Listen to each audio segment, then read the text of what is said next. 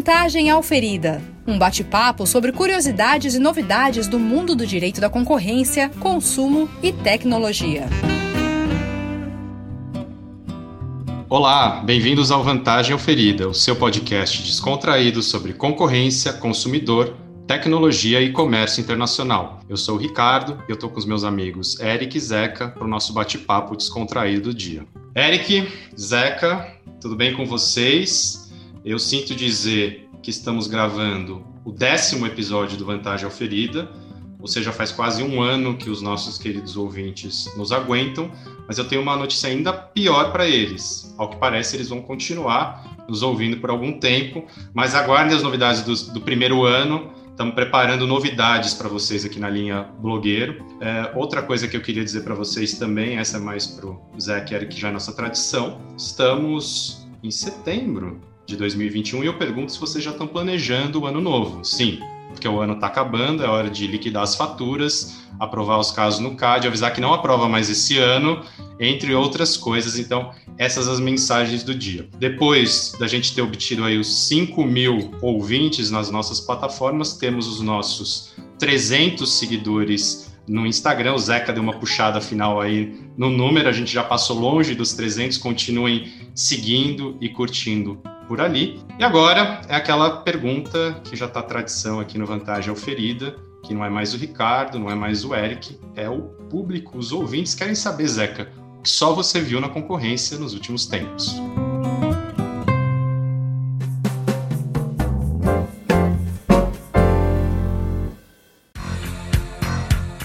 Bom dia, boa tarde, boa noite a todos. Prazer estar aqui mais uma vez. Seguimos firmes e fortes, ou nem tanto, nessa tocada. Ricardo, eu vi várias coisas aí esses dias, mas tem duas sobre as quais eu quero falar. A primeira é sobre a Scarlett Johansson. Não é sobre a atuação dela em Vicky Cristina Barcelona ou em Lost in Translation, que são dois filmes muito bacanas. E nem vou falar dos filmes da Marvel, né, que são basicamente o café pilão da indústria cinematográfica. Mas eu queria falar sobre a ação que ela ajuizou contra a Disney, porque a Disney decidiu lançar o último filme dela como double release, eu acho que eles chamam isso, né? O Black Widow lançou tanto no streaming Disney Plus como no cinema. E a dona Scarlett ficou injuriada com isso porque ela disse que perdeu 50 milhões de dólares se o filme tivesse sido lançado só no cinema. E aí eu fui analisar um pouquinho a denúncia, né, a inicial, a denúncia, olha só, advogado de concorrência falando sobre direito civil, é aquela coisa maravilhosa, né? Fui analisar a inicial aqui e basicamente ela diz que o contrato foi negociado em 2017, quando a Disney sequer tinha lançado seu próprio serviço de streaming. E aí volta aqui aquele papo que a gente já tangenciou algumas vezes nas nossas conversas e que merece debate, que é o seguinte, dado o estado pandêmico do mundo e a aceleração que ele gerou, a gente tem um mercado relevante único para consumo de filmes, ou a gente está falando ainda de filmes no cinema versus filmes no streaming? Tem muita coisa para falar, acho que tem um episódio inteiro disso, mas era a Scarlett Johansson pedindo dinheiro para a Disney com um tema antitrust de fundo, eu não podia deixar de falar. E aí, voltando à vaca fria, um pouco mais relevante, tem um parecer importantíssimo da Superintendência Geral no ato de concentração de final 2141, que estabelece aí o marco para consolidação das informações de grupo econômico e faturamento e verificação da necessidade de levar os casos para o CAD, que gera aí uma grande bagunça na vida dos advogados, né? Eu acho que está todo mundo começando a correr atrás do rabo sobre quando que eu tenho que verificar e colocar no contrato que a operação precisa de CAD ou não. Eu acho que tem aí muita água para rolar debaixo dessa ponte, mas vale o registro também desse caso bem importante que não pode passar debaixo do radar, não. Zeca, boa tarde, boa noite, bom dia aos nossos ouvintes, boa tarde também ao Zeca, ao Ricardo, a nossa convidada que em breve vai se apresentar aqui. Eu queria primeiro agradecer aos meus amigos, ou melhor dizendo, inimigos, que depois daquele nosso episódio de Antitrust e Imprensa passaram a me mandar só áudio de WhatsApp picado, né? Eu fiz uma reclamação pública lá de não gostar de áudio de WhatsApp, passei a receber só áudio de WhatsApp. Então, eu queria agradecer publicamente essas pessoas, mas queria fazer uma observação. Uma amiga minha, Ângela, também me mandou áudios picados, mas me mandou uma coisa bem legal. Ela falando o seguinte, que o áudio de WhatsApp, ele é uma forma de autenticação também. Então, que está muito comum aquela fraude de, pede dinheiro, deposita dinheiro, aquela coisa. Então, se alguém receber um pedido como esse, pede para a pessoa mandar um áudio, que às vezes isso pode desestimular o contato se for um criminoso, ou, né, a pessoa efetivamente verifica. Vantagem oferida também é a segurança da informação, olha só.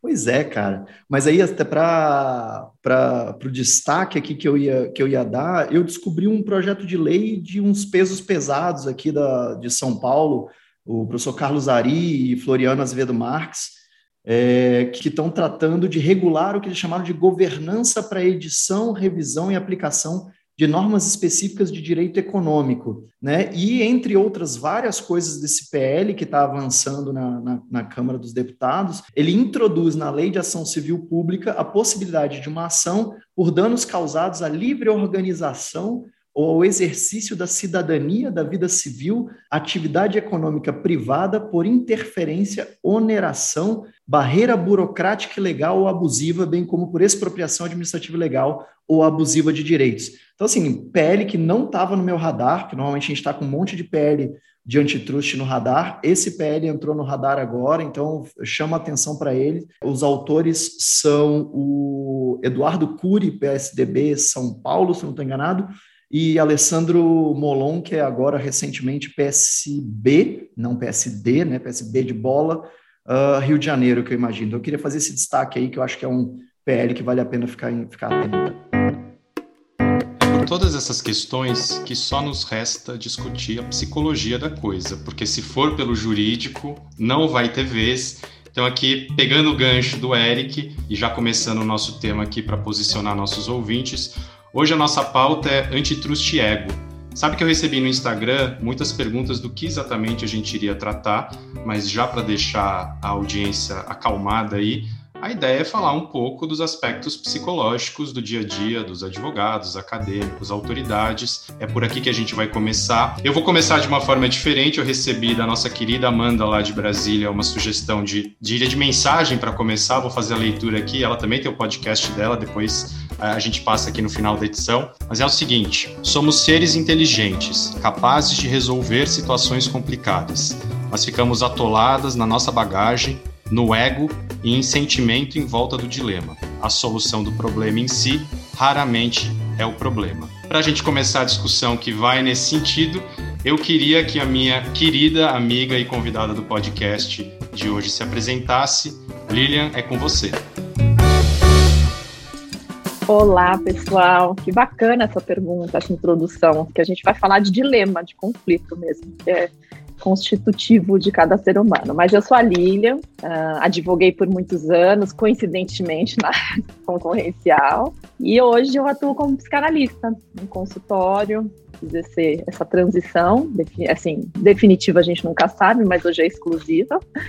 Sinto muito prazer em estar nesse outro lado aí. Lilian, obrigado aí pela introdução. Acho que como uma primeira pergunta, até pegando o gancho na sua trajetória, que para nós, advogados, é muito interessante. Acho que se você pudesse contar um pouquinho em mais detalhes como foi sua carreira jurídica e talvez o que te motivou aí a fazer essa transição, para a gente depois começar as perguntas mais picantes para os nossos ouvintes. Somos muitos fatores, né? Sempre foi uma decisão, no meu caso, acho que foi bem pensada, maturada com o tempo, né? Eu tinha uma carreira numa área que eu gostava bastante, fiz ótimos amigos, mas eu já me ressentia nos últimos anos, acho que na advocacia, de transitar por outros lugares, de viver outras coisas, e eu percebi algumas habilidades que eu tinha, né? Eu sempre acho que gostei muito da escuta, de ficar mais observar as coisas, né? Mas eu decidi dar um tempo. Para mim foi essencial. Para algumas pessoas, elas conseguem fazer uma transição rápida de carreira, já tem alguém em mente. Eu precisei dar um tempo, né? Me desligar, talvez me revitalizar, né? Principalmente criativamente.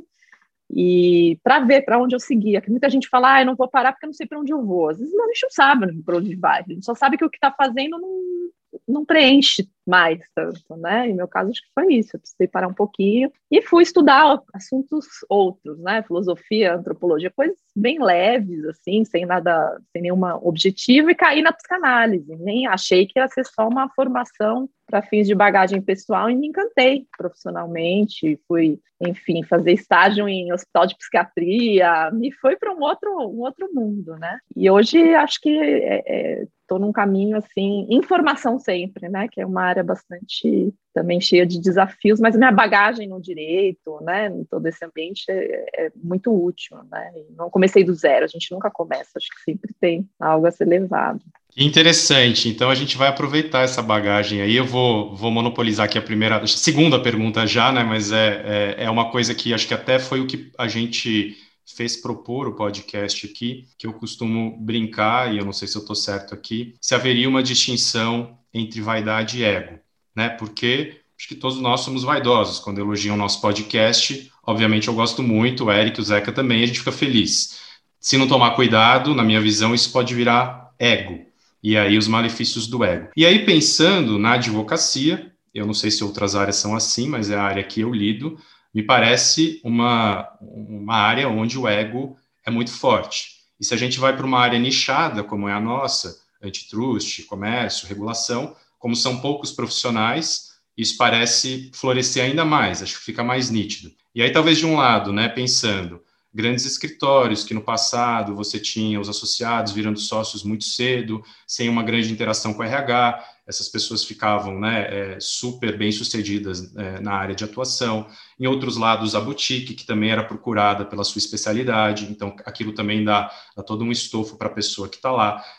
Some-se a isso que a gente lida com colegas muito, né, muito bem posicionados no mercado e com uma autoridade, e como qualquer autoridade, onde a questão, né, da autoridade, vaidade e ego também se coloca em muitos momentos da sua carreira. Então parece aí, na minha visão, um balanço bem interessante para falar que o ego pontua a nossa área e, de novo, fazendo aquela distinção quando a vaidade vira ego, se isso faz sentido. Enfim, acho que eu queria te ouvir um pouco em relação a isso, se essa narrativa no seu consultório aparece e faria sentido sob a ótica mais técnica do assunto. Aparece sim, Ricardo, bastante, inclusive, né? Eu acho que vale só trazer um pouquinho do conceito de ego, sem querer. Sei que é super despretensiosa que a conversa, a gente não quer ser técnico, mas acho que é inevitável. Eu assumo que a pergunta, quando a gente fala de ego e vaidade, a gente está naquelas frases do senso comum. O problema dele é o ego, é vaidade, é soberbo, tem um ego grandioso. Mas, tecnicamente, se não tiver ego, não tem sujeito, né? Um ego não constituído, a gente está no campo da psicose, de uma doença. A gente precisa, né,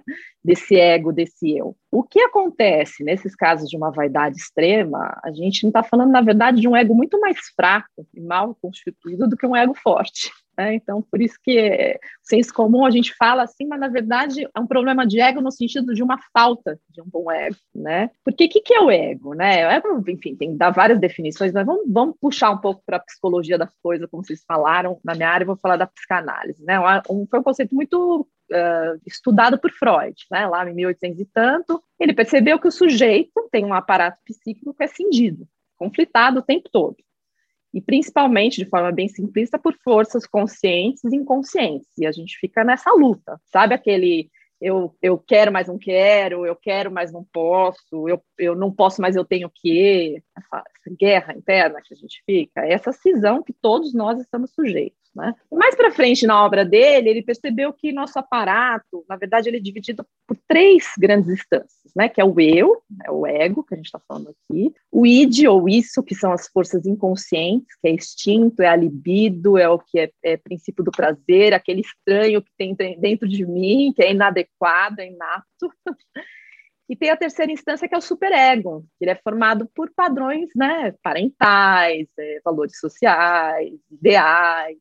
E o eu, ele funciona meio como um mediador dessas forças. Nosso ego fica lá naquela briga, né?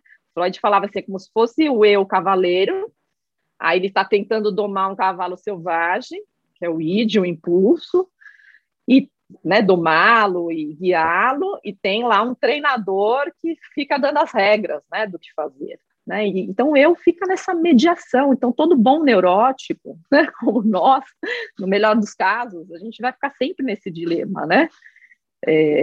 Entre o desejo e a realidade, e isso coloca uma pressão muito grande no ego. Então, o que o ego faz? Ele precisa se proteger. Então, a gente aciona os mecanismos de defesa, que vocês devem ter ouvido falar pra caramba, a gente usa no dia a dia. A negação, não é comigo, não estou sabendo, não vi. A projeção, a culpa nunca é minha, é do outro. Tem a regressão, aquelas coisas bem infantilismos que a gente fala, né, que aparecem no dia a dia. No caso da vaidade, tem um mecanismo que é muito a idealização de si mesmo, né?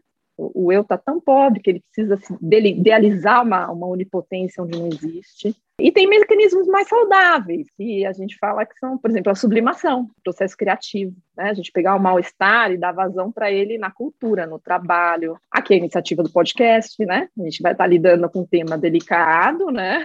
Mas com humor, trazendo para a pauta, o processo. Então, assim, todos nós temos, mas quando há um adoecimento grande, esses mecanismos são muito rígidos e tendem a ser mais primitivos, né? A gente acionar mais a projeção, esse narcisismo exacerbado, né? De ter que se colocar de uma forma dura e muito vaidosa. Então, para resumir, acho que a diferença da vaidade, é difícil achar um limite do que é patológico e do que é saudável, mas eu colocaria assim, os extremos são muito ruins, aquele sentimento de superpotência, algo errado aí, né?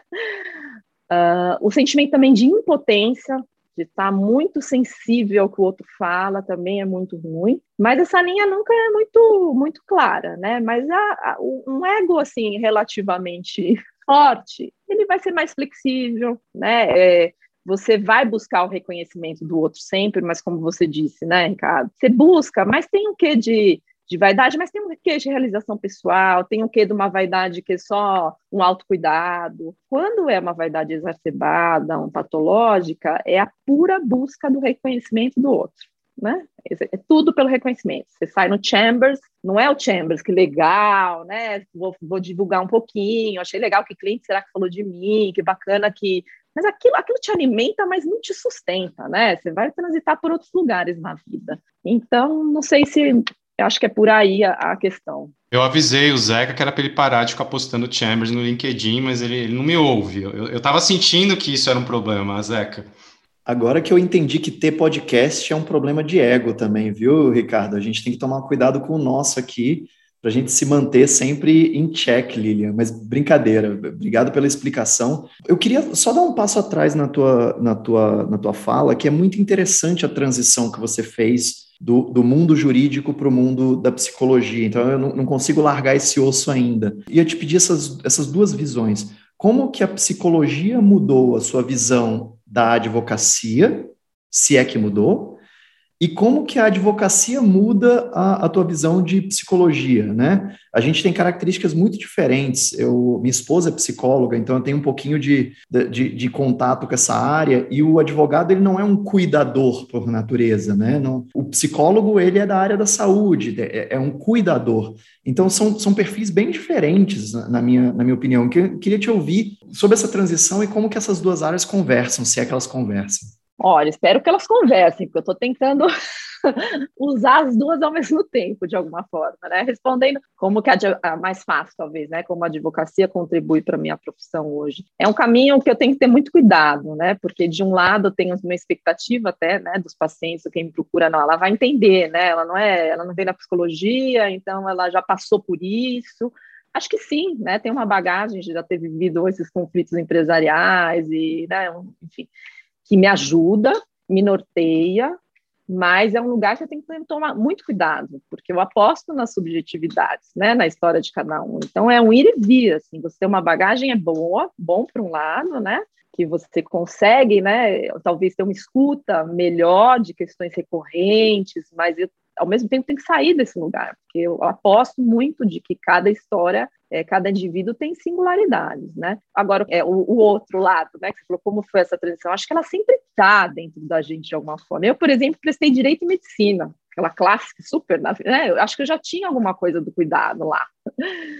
E eu acho que eu exercia isso como advogada, na gestão da equipe, na escuta. Quando eu saí do escritório, eu lembro que eu tive a vontade de contar para todo mundo, né, do meu processo, e eu percebi que eu fui preparada para conversar com as pessoas, e eu pouco falei, mais escutei, né? Eu ia explicar os motivos pelos quais eu queria, né, parar e sair do escritório, porque eu fiquei muitos anos lá, tinha uma história muito bacana também, e eu percebi que eu mais escutei do que falei. Então, eu tinha isso já em mim.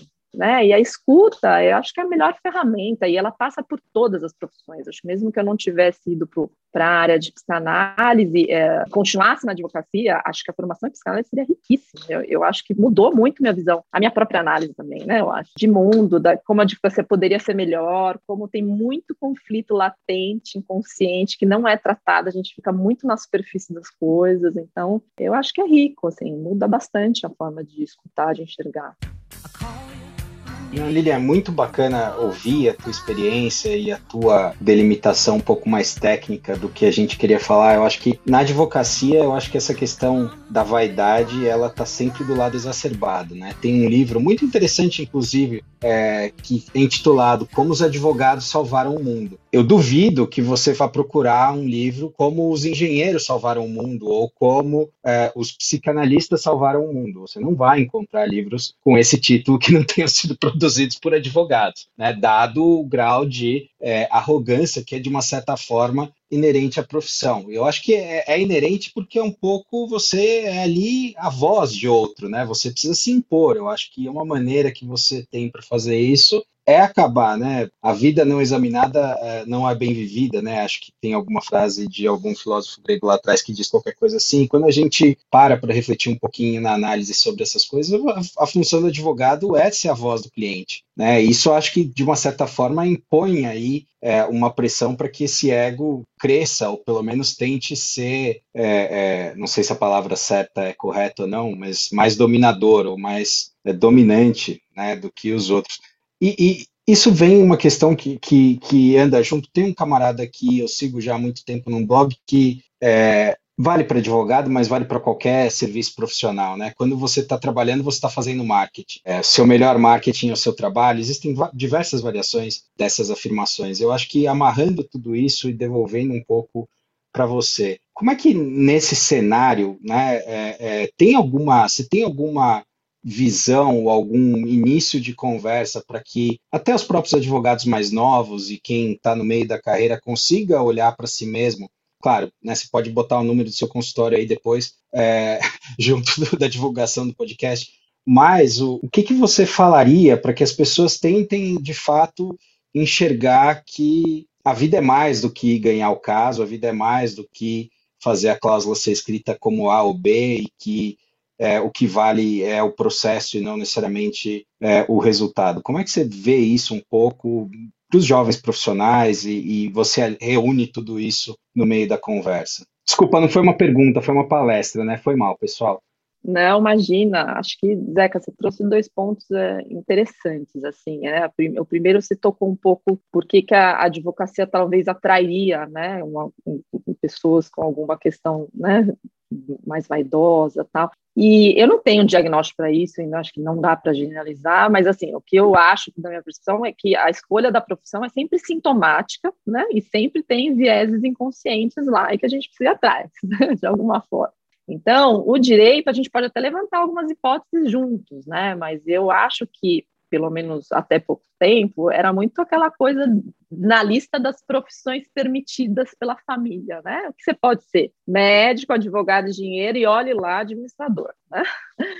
Então, acho que tem gerações aí que vieram respondendo a esses ideais que eu não sei se são próprios, né? E a vaidade talvez seja um lugar, né, para responder essa expectativa do outro. E acho que uma fala sua também, acho que pode ser uma das hipóteses, né?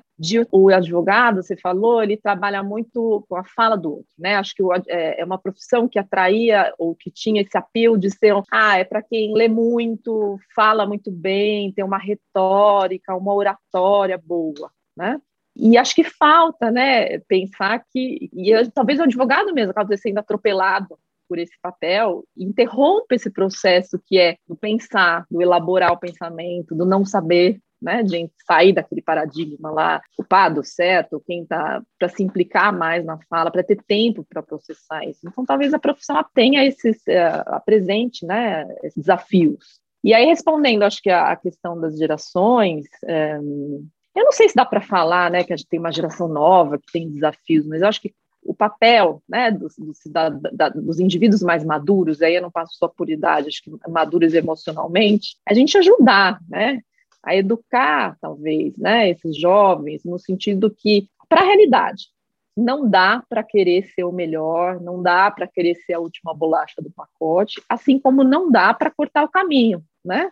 Do sofrimento, do esforço, tem o tempo das coisas, e dar voz para esses jovens. Também, se a gente ficar nesse papo geracional, porque a geração não quer nada com nada, enfim, as coisas mudam, estão mudando muito rapidamente, e as gerações também têm, acho que, esse lado positivo de trazer mudança, trazer movimento, mas a gente precisa estar perto da fala, né?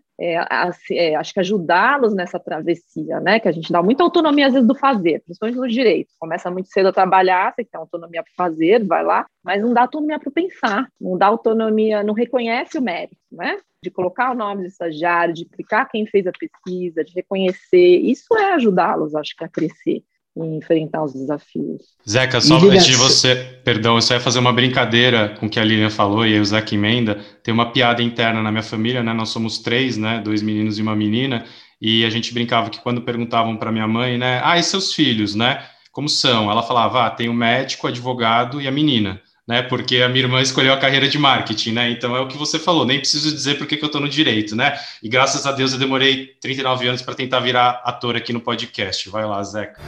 Não, Ricardo, eu não vou nem dizer que os meus 2 pais fizeram São Francisco, conheceram na São Francisco, e mais ou menos eu não tinha muita opção ali, né? Até tinha, mas ela ia ser desconsiderada. Mas a Lilian fez um ponto aqui importante sobre não querer ser a melhor, a última Coca-Cola do deserto, a última bolacha do pacote, e algo que a gente já tocou em outros temas aqui, acho que especialmente quando a gente estava falando dos guias. Mas como é que você lida, Lilian? Como você lida é uma pergunta muito direta, né? Mas como é que a gente pode ter mecanismos para lidar com alta performance? Eu acho que quando a gente está falando aqui com o nosso público, o CAD é uma ilha de excelência na administração pública, e os casos que passam pelo CAD são muito relevantes. Então, necessariamente, os clientes que precisam do CAD, eles vão para advogados de alta performance, né? Não tem ninguém aqui que está querendo fazer advocacia de massa. Está todo mundo aqui sempre competindo pelos casos mais sofisticados e difíceis, os escritórios, os advogados. E como é que a gente lida num mundo em que demanda alta performance 100% do tempo, em que não há um tempo de reflexão? Só para aproveitar a pergunta do Zeca, Lilian, nessa questão de performance, comenta com a gente, se você puder, se você tem observado o que eu estou chamando aqui de doping antitrust, né? Ou seja, nesse mundo de alta performance que o Zeca descreveu, você tem visto muito automedicação. Eu escuto isso até para concurso público, né? O pessoal tomando várias variantes de anfetamina para poder estudar mais, Ritalina e coisa do gênero. Você tem visto também esse tipo de automedicação ou medicação mesmo para performance? Alcoolismo não vale, tá, Lilian? Deixa o alcoolismo de lado aí, porque esse é um tema tabu, a gente não pode discutir alcoolismo aqui. Tá bom, a gente só fala de drogas ilícitas. Não, mas sim, tem uma super medicalização do sofrimento mesmo. Hoje é uma grande questão, a gente tem que tomar muito cuidado, porque né, é mais fácil, né?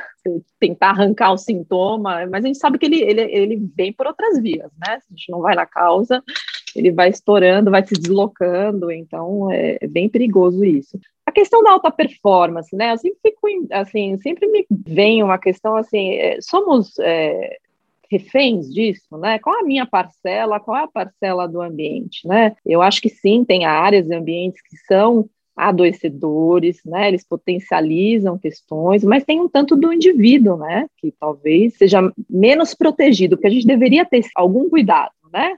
De entrar no meio, saber o ir e vir, né? A vida pressupõe isso, né? O descanso, acelera. Quando a gente só vive acelerado, a gente está respondendo para quem precisa, né? Como que a gente desconstrói isso? Acho que eu ainda aposto, né? Aí vou vender meu peixe aqui, que eu acho que o lugar privilegiado para a gente tratar de questões como essa é a terapia, né? Porque eu acho meio tópica essa questão de autoconhecimento, né? A gente se conhece por meio do outro e a gente sempre vai ter, né, essas questões inconscientes que não estão tão mapeadas por essa própria força que eu falei, né? Esse cindido que a gente tem do id, do ego, do superego, dos modelos, dos ideais a que a gente está respondendo. Então, é um lugar para você questionar as verdades, né? Por que eu estou nessa alta performance? Como eu consigo? Agora, partindo dos lugares, por exemplo, das lideranças, eu acho que muita coisa tem que mudar, né? Tem muitas lideranças onipotentes, de cima para baixo, e se a gente não trabalha no âmbito das lideranças, então nessas lideranças mais saudáveis, o que está de baixo sofre mesmo, né? Então, eu acho que precisa fazer uma busca individual e analisar questões ambientais, porque às vezes a gente tem 3 saídas, né? Ou a gente se super adapta àquilo, se apassiva e fala a vida é assim, vive né, de uma forma maníaca, adoecendo, ou a gente tenta, né, lutar, adaptar algumas coisas, seja, né, dentro do próprio escritório, da empresa, ou às vezes a gente tem que romper, né, e vir a crise, e abraçar a crise, e entender para que veio.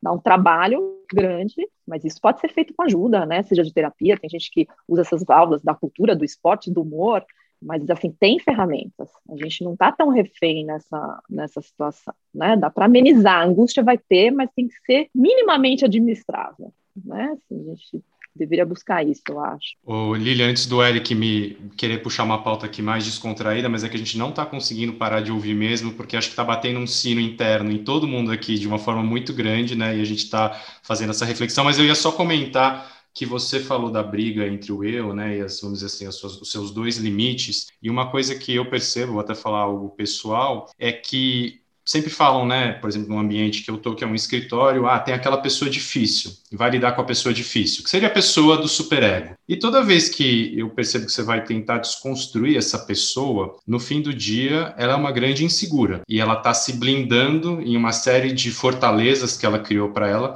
né, isso que me parece, que é o superego, para que você não acesse as fragilidades dela e não perceba aquelas fragilidades. E aí eu vejo que quando você lida com essas pessoas de perfil mais difíceis, eu vou colocar assim, não sei se é a forma técnica, se você começa a negociar com ela as fragilidades, ela se torna mais afável. Então, se você, de certa forma, demonstra para ela, por exemplo, você está inseguro que você vai fazer aquele call em inglês, porque você não fala muito bem inglês, claro, isso dito de uma forma muito sutil, deixa comigo. Eu faço call em inglês para você, mas por outro lado você vai me ajudar naquela minha fragilidade. Então, quando você começa a trocar fragilidades entre essas pessoas, que talvez seja aí a chamada diplomacia, você começa a trazer ela para um lugar que ela reconhece que também tem fragilidade e fica mais tranquila. Ô, Ricardo, em tese é tudo muito bonito. Assim, você passa 20 anos da sua vida num grande escritório. Assim, isso é, na minha opinião, algo que a gente precisa de uns 100, 200 anos para acontecer. Eu não vejo isso acontecendo na nossa geração, na geração das pessoas abaixo. Assim, de novo, eu acho que é muito bacana, é muito interessante e é necessário. Eu acho que as pessoas ficam doentes, sim, né? A minha brincadeira com o alcoolismo não tem nada de brincadeira, mas, gente, eu não vejo isso acontecendo no meio de uma negociação de um contrato bilionário, alguém pedindo esse tipo de carinho, de arrego, ou fazendo essa concessão. Assim, essa, para mim, acho que é a grande dificuldade das pessoas que vão ocupar as posições de liderança na advocacia e outros serviços profissionais daqui para frente. Eu vejo você falando e falo, putz, seria lindo, né? Mas como é que resolve isso? Porque na prática não vai rolar. Desculpa, eu não sou favorável do dog eat dog, não, mas, gente, como você faz, né? Mas até nesse ponto, Zeca, eu acho que, sem querer entrar na pauta de gênero, mas já entrando, eu acho que isso é um pouco também resultado da gente ter um viés muito machista no nosso, na nossa profissão, a nossa área em particular é até um pouco mais equilibrada. As meninas do IA vão me matar agora, mas se você for comparar com... Até por chamar elas de menina, né, Eric?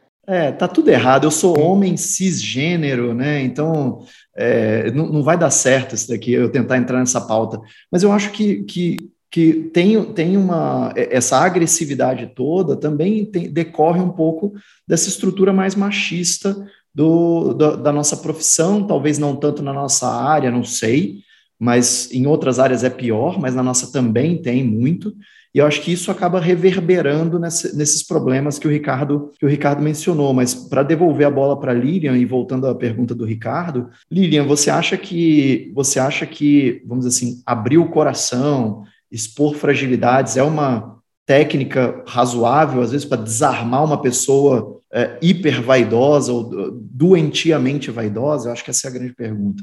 Olha, eu acho que quando você lida com pessoas hiper vaidosas, mais adoecidas, elas têm uma sensibilidade muito grande. Não dá para a gente fazer algo que não seja genuíno, porque o ataque pode ser pior. E qual é o problema aí, né, que eu acho? A gente está falando de falta de confiabilidade no ambiente. Quando tem falta de confiabilidade, que é o que está mais presente, gente, as ansiedades vão, né, as rivalidades, explora o pior do ser humano, né?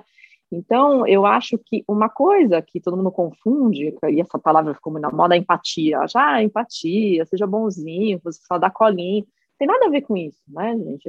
A empatia é você genuinamente, né, se colocar na posição do outro. Quando a gente fala em mostrar vulnerabilidade, acho que o Ricardo deu um exemplo, né, de como ele consegue se colocar, mas tem que ser genuíno. Talvez para você não vai ter uma abertura X, você vai ter que fazer por meio de uma outra troca.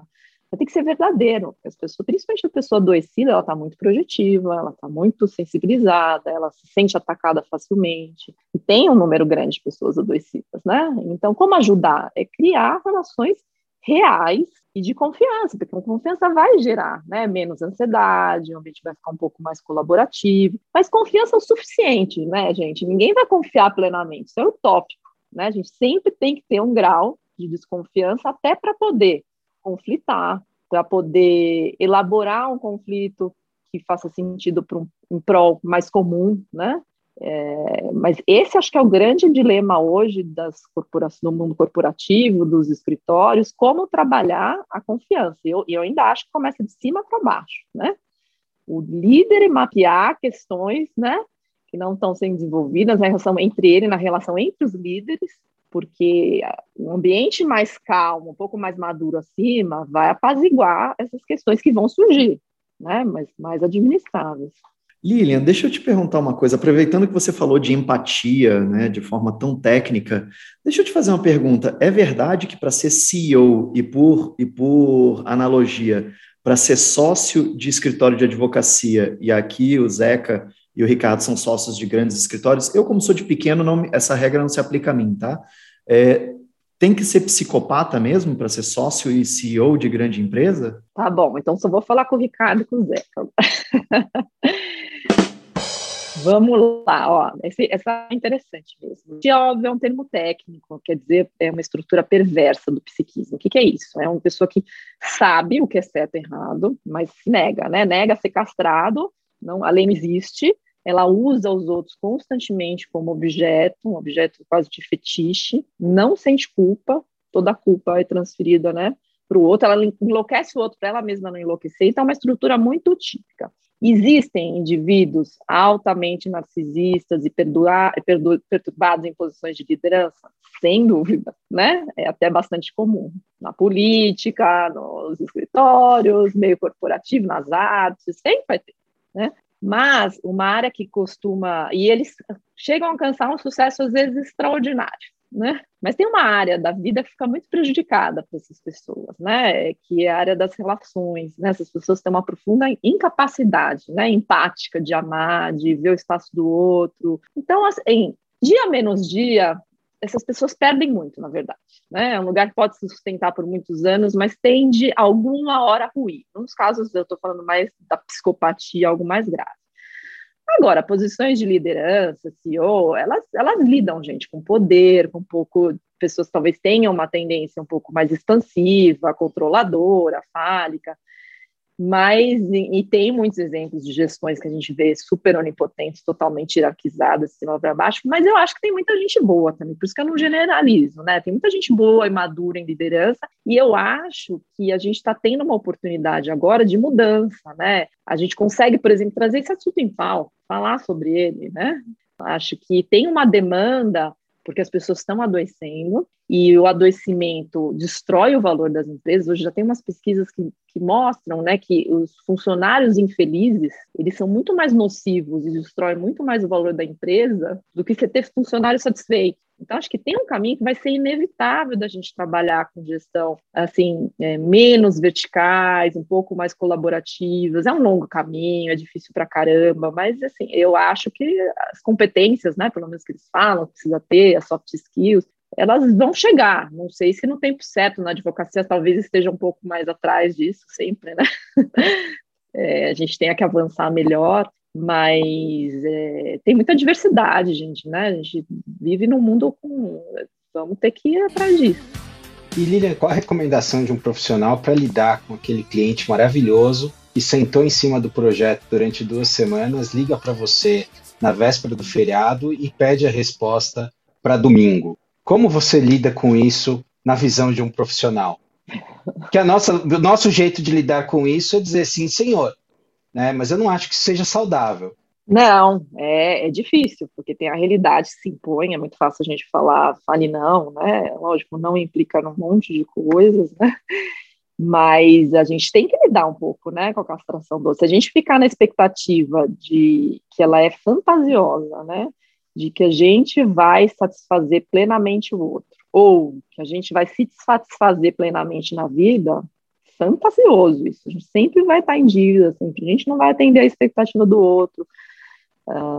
Então, lógico, é muito particular de caso a caso, né? Se dá para fazer nesse cliente ou não, mas acho que a nossa tendência é poder falar, né? E a gente tem modos de dizer o não, né? De negociar, usar as ferramentas que tem, né? O quanto aquilo é importante, o quanto é só um projeto, o quanto é decisivo, o quanto eu consigo dar um gás nisso, mas depois eu vou ter que desacelerar e vou ter que bancar uns não, porque vai ser um sim para mim mesmo, para eu me recuperar, enfim. Mas a gente lida o tempo todo com isso, Zé, com a castração. Os clientes também têm que lidar, né? Não dá para ter tudo.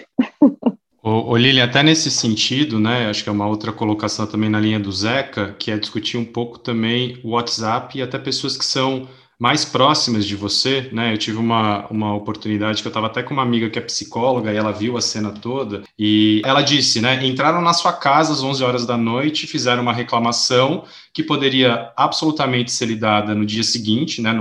A gente não é médico, o paciente não morre entre meia-noite e 6.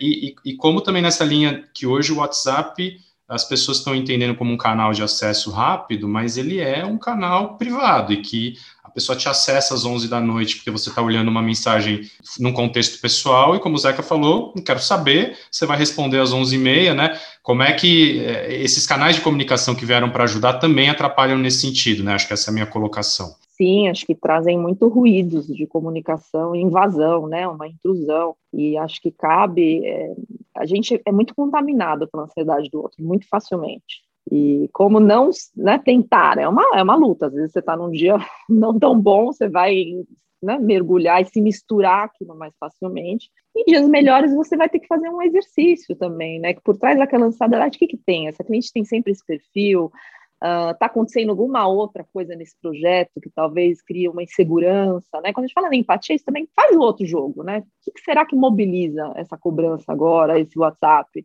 que será que se passa com aquela outra pessoa, né? Eu tenho alguma informação que me ajude a lidar melhor do que ser muito reativo, né? Ela me invadiu, porque não vai levar a nada, né? Mas a gente se contamina muito facilmente, né? Então esse ir e vir é importante, né? Dá uma volta, respira, tenta ver que informações você tem para sacar um pouco, né, do que é seu, o que é da cliente, o que é do projeto que está tenso. A gente corta o WhatsApp corta isso, né, o tempo de pensamento, resposta imediata, e a gente precisa voltar a recuperar um pouquinho esse tempo para processar e não ser tão reativo também. É aquele e-mail que a gente escreve, né? Depois que recebe o Zeca bravo comigo, vou escrever um e-mail lá, eu vou falar toda a minha verdade para ele. Você chega a escrever o e-mail, né? Eu já fiz isso diversas vezes, aí eu falo. Tem um amigo no escritório que fala, Ricardo, vamos tomar aquele expresso lá, né? Vamos dar uma volta, tudo vai se acalmar. Você volta e você fala, meu Deus, por que eu ia mandar esse e-mail, né? E você apaga, né? Lilian, posso fazer uma pergunta que eu acho que, na verdade, seria uma autoridade que não será nomeada aqui, que deveria fazer para você no seu divã, mas deixa para lá, eu vou fazer em nome dela, tá? uma autoridade hipotética aqui que lança um brasão, né, recentemente, e tem uma lança espetando um pirulito verde. Como que você interpreta uma simbologia como essa do ponto de vista psicológico? Poxa, Eric, agora você me colocou... Não sei, é difícil. Eu não lanço interpretações selvagens. Me dê mais um pouco de... Temos imagens da Atena. Bota na tela. Olha, a gente pode só ver aqui que é um brasão sobreposto na forma de um escudo sobre um círculo, né? E esse escudo ele está subdividido em 4 partes. Uma contém a bandeira do Brasil, outra um gráfico decrescente de barras, e aí tem o pirulito com a lança, que realmente aí o pirulito com a lança eu não entendi. Esse é muito difícil de interpretar, eu deixo para especialista. Não, gente, eu vou passar essa, porque precisaria conversar com a pessoa que criou, assim, para entender, fazer uma associação aí dos símbolos. Acho que seria muito selvagem eu jogar alguma opinião. Quantas sessões você acha que você precisaria, Lilian? Tá complexo o negócio. Depende da cooperação do analisando.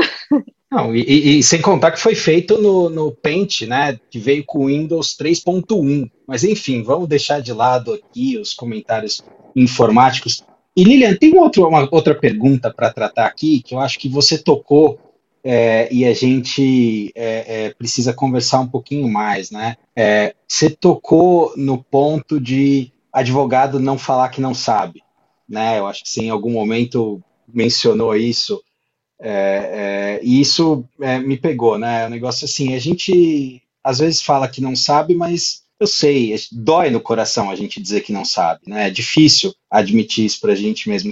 Como é que você vê um pouquinho essa questão do medo, né? Do medo de falhar, do medo de não saber, como isso afeta a nossa autoimagem? Essa questão do medo, ela é algo que é muito pouco tratada, né? Eu acho que é um pouco na linha do que o Ricardo já havia comentado, de admitir a fragilidade, do medo de se abrir. Eu acho que essa questão do medo, ela é bem importante. Aí eu vou pedir licença para a Lilian. Se você, caro ouvinte, nunca ouviu esta musiquinha aqui, nunca teve medo, é porque você tem, de fato, peito de aço. Porque essa música dá medo em qualquer um. Lilian, pode falar. É uma questão complicada essa, né? Porque a gente sabe que tem a realidade que impõe, e o advogado acho que é muito convocado para esse papel, né? De se posicionar, de falar, de assumir. E isso, para mim, foi um grande choque quando eu saí da advocacia e fui para a psicanálise, para falar a verdade, porque eu vinha mesmo, eu sei o que é isso, né? De estar lá e ser implicado e ser muito difícil adotar essa postura do não saber, né? É como se fosse uma fragilidade, é algo que na psicanálise, embora, óbvio, toda área tem suas vaidades também, não vamos ser, né? Não quero aqui também florear e dizer que também não tem suas questões, mas eu sentia, assim, que as pessoas conseguiam falar com tanta, às vezes, naturalidade, desde professores, colegas, sobre as próprias falhas, como um caminho, como um percurso, né? E que no direito eu falava, nossa, existe esse mundo, assim, eu lembro que eu fiquei encantada no começo, falei, que bacana, gente, as pessoas falam e ouvem, esperam o outro e realmente não estão lá no monólogo, né? Porque eu sentia que tinha monólogos, às vezes, na advocacia, né? Reuniões em que você entrava, falava, o outro efetivamente não te ouvia, saíamos todos do mesmo jeito que a gente entrou, e quando eu fui para essa área eu vi que eu sempre saía diferente de uma aula, de uma discussão de um caso clínico. Talvez seja esse um lugar que convoca o advogado empresarial ainda, né, que lida com questões mais do concreto, do racional, com as vaidades. É difícil, mas é tão importante a gente exercer essa postura do não saber, ela pode ser tão prazerosa e rica. Um cliente uma vez falou para um colega aqui, eu estava na sala, eu não li o que você escreveu e eu não concordo. Síntese da advocacia em uma frase. Bom, mas isso se reflete até em tudo que sai da advocacia, quando a gente, acho que é até a grande proposta do podcast, quando a gente vai para uma palestra, o que você tem são monólogos durante 1 hora da pessoa dando a opinião dela sem você ter qualquer troca, né? Acho que agora que todo mundo cansou de sentar na poltrona e ficar ouvindo, é que a coisa está ficando um pouco mais objetiva, né? Mas, Lilian, já caminhando aqui, porque a gente adoraria uma segunda sessão de terapia, mas a gente só teve dinheiro aqui no Vantagem Oferida para pagar uma. Então, a gente vai ter que caminhar para o final da nossa 1 hora aqui. Antes de fazer um quadro, Lilian, que eu vou botar você um pouco na fogueira também, porque faz parte, o nosso convidado tem que sofrer um pouco, eu queria só comentar um ponto do Eric que eu achei interessante, porque eu acho que a gente tem que fazer essa reflexão sim, e fazendo até propaganda para o nosso podcast concorrente no bom sentido, que é o IA. Tem um episódio que eu acho que é com a Leonor, que ela fala sobre a questão da mulher, né? E ela fala, inclusive, sobre esse aspecto de que na nossa área isso não seria tanto um issue porque tem muita mulher. E acho que ela colocou alguma coisa ali que me tocou no sentido de que justamente por isso o perigo de nós, homens na área concorrencial, nos enganarmos com esse discurso e não pararmos para pensar que talvez, e com certeza, foi muito mais difícil para essas mulheres que hoje estão em lideranças na área e todas as outras, do que para nós, né? Então, acho que, assim, só para trocar o podcast aí, eu acho que vale a pena vocês ouvirem esse episódio. E aí, Lilian, na verdade, o quadro aqui é inspirado na Marília Gabriela, tá? O De Frente com Gailard. São algumas perguntinhas rápidas para você, que eu tenho certeza que com sua experiência de consultório você vai conseguir se sair muito bem. Então, vou perguntar se você está preparada. São 4 perguntas, não vai doer muito, e a ideia é resposta rápida e intuitiva. A convidada está tímida, editora, a convidada está tímida, mas ela vai tirar de letra. Eu conheço há muito tempo. Vamos lá. Primeira pergunta, a vaidade é o pior dos pecados? Um dos. O ego, ele é sempre indomável? Seria bom que fosse um pouco. Sempre. Consultório ou sala do sócio? Onde você ouviu os maiores problemas? Poxa, Ricardo! Acho que no consultório tem mais diversidade de problemas. Os sócios acho que já estava mais do mesmo. E a mais fácil delas, Lilian por Lilian? E ainda me encontrando. Desconstruindo identidades e construindo novas. Bom, eu encerrei as perguntas aqui do meu lado. Eu vou deixar o final aí para cada um de nós participantes, para você, Lilian, também. Eu acho que, fugindo um pouco da quarta pergunta aqui, mas só deixando uma quinta muito rápido para encerrar minha participação, se você pudesse dizer hoje qual que é o maior problema que você vê no seu consultório, para todos nós terminarmos aqui refletindo, acho que seria muito bacana. Queria agradecer muito do meu lado, foi realmente uma aula e a gente poderia ficar mais umas 4 sessões de terapia aqui, mas como eu disse, a verba aqui do Eric tá curta, ele é mão de vaca aqui, eu não tô conseguindo pagar mais 2 horas aqui. Eu negocio depois, Ricardo. Não, brincadeira, foi uma delícia participar dessa conversa com vocês mesmo, super criativa, super gostoso. Mas eu acho que um dos grandes problemas são as ansiedades, né, das mais diversas qualidades, e eu acho que elas passam muito, assim, por falta de confiabilidade nos ambientes, seja de trabalho ou nas próprias ambientes familiares. Acho que aí vem por vários sintomas, mas o sintoma, pelo menos para psicanálise, é comunicar algo, né? A gente não vai muito pelo diagnóstico, o pânico, o burnout, a depressão, mas o que aquilo quer dizer, né? Na história daquele indivíduo, mas acho que passam pelas ansiedades. A gente está numa fase também pela pandemia, acho que muito ansiógena, né? Então é o que está mais presente. Lilian, da minha parte, eu só queria te agradecer pela conversa, foi muito boa, muito profunda e ao mesmo tempo muito leve. Obrigado de novo pelo teu tempo. Lilian, queria agradecer também, muito bacana aqui ter você com a gente, foi um prazer, acho que a gente fica muito feliz de ouvir outras trajetórias profissionais e de ouvir o que você tem a dizer sobre essa visão externa aqui da nossa realidade, do nosso mundinho. Eu ia fazer uma última pergunta de múltipla escolha, mas eu acho que não vai caber muito bem aqui para você, Lilian. Eu acho que o Eric e o Ricardo poderiam responder essa, né? Qual o melhor lugar para chorar no escritório? É na escadaria? É no banheiro? É trancado na própria sala, debaixo da mesa? Né? Já presenciei várias cenas dessa, mas eu nunca consegui descobrir qual era o lugar mais adequado. A gente pode abrir aí para o debate dos nossos ouvintes. Depende muito da senioridade. Eu já diria, engole o choro e segue o jogo, Zeca. Então, é assim que a gente vai encerrar o podcast hoje, agradecendo a participação de todos e até a próxima, pessoal. Tchau. Você ouviu o podcast Vantagem Auferida.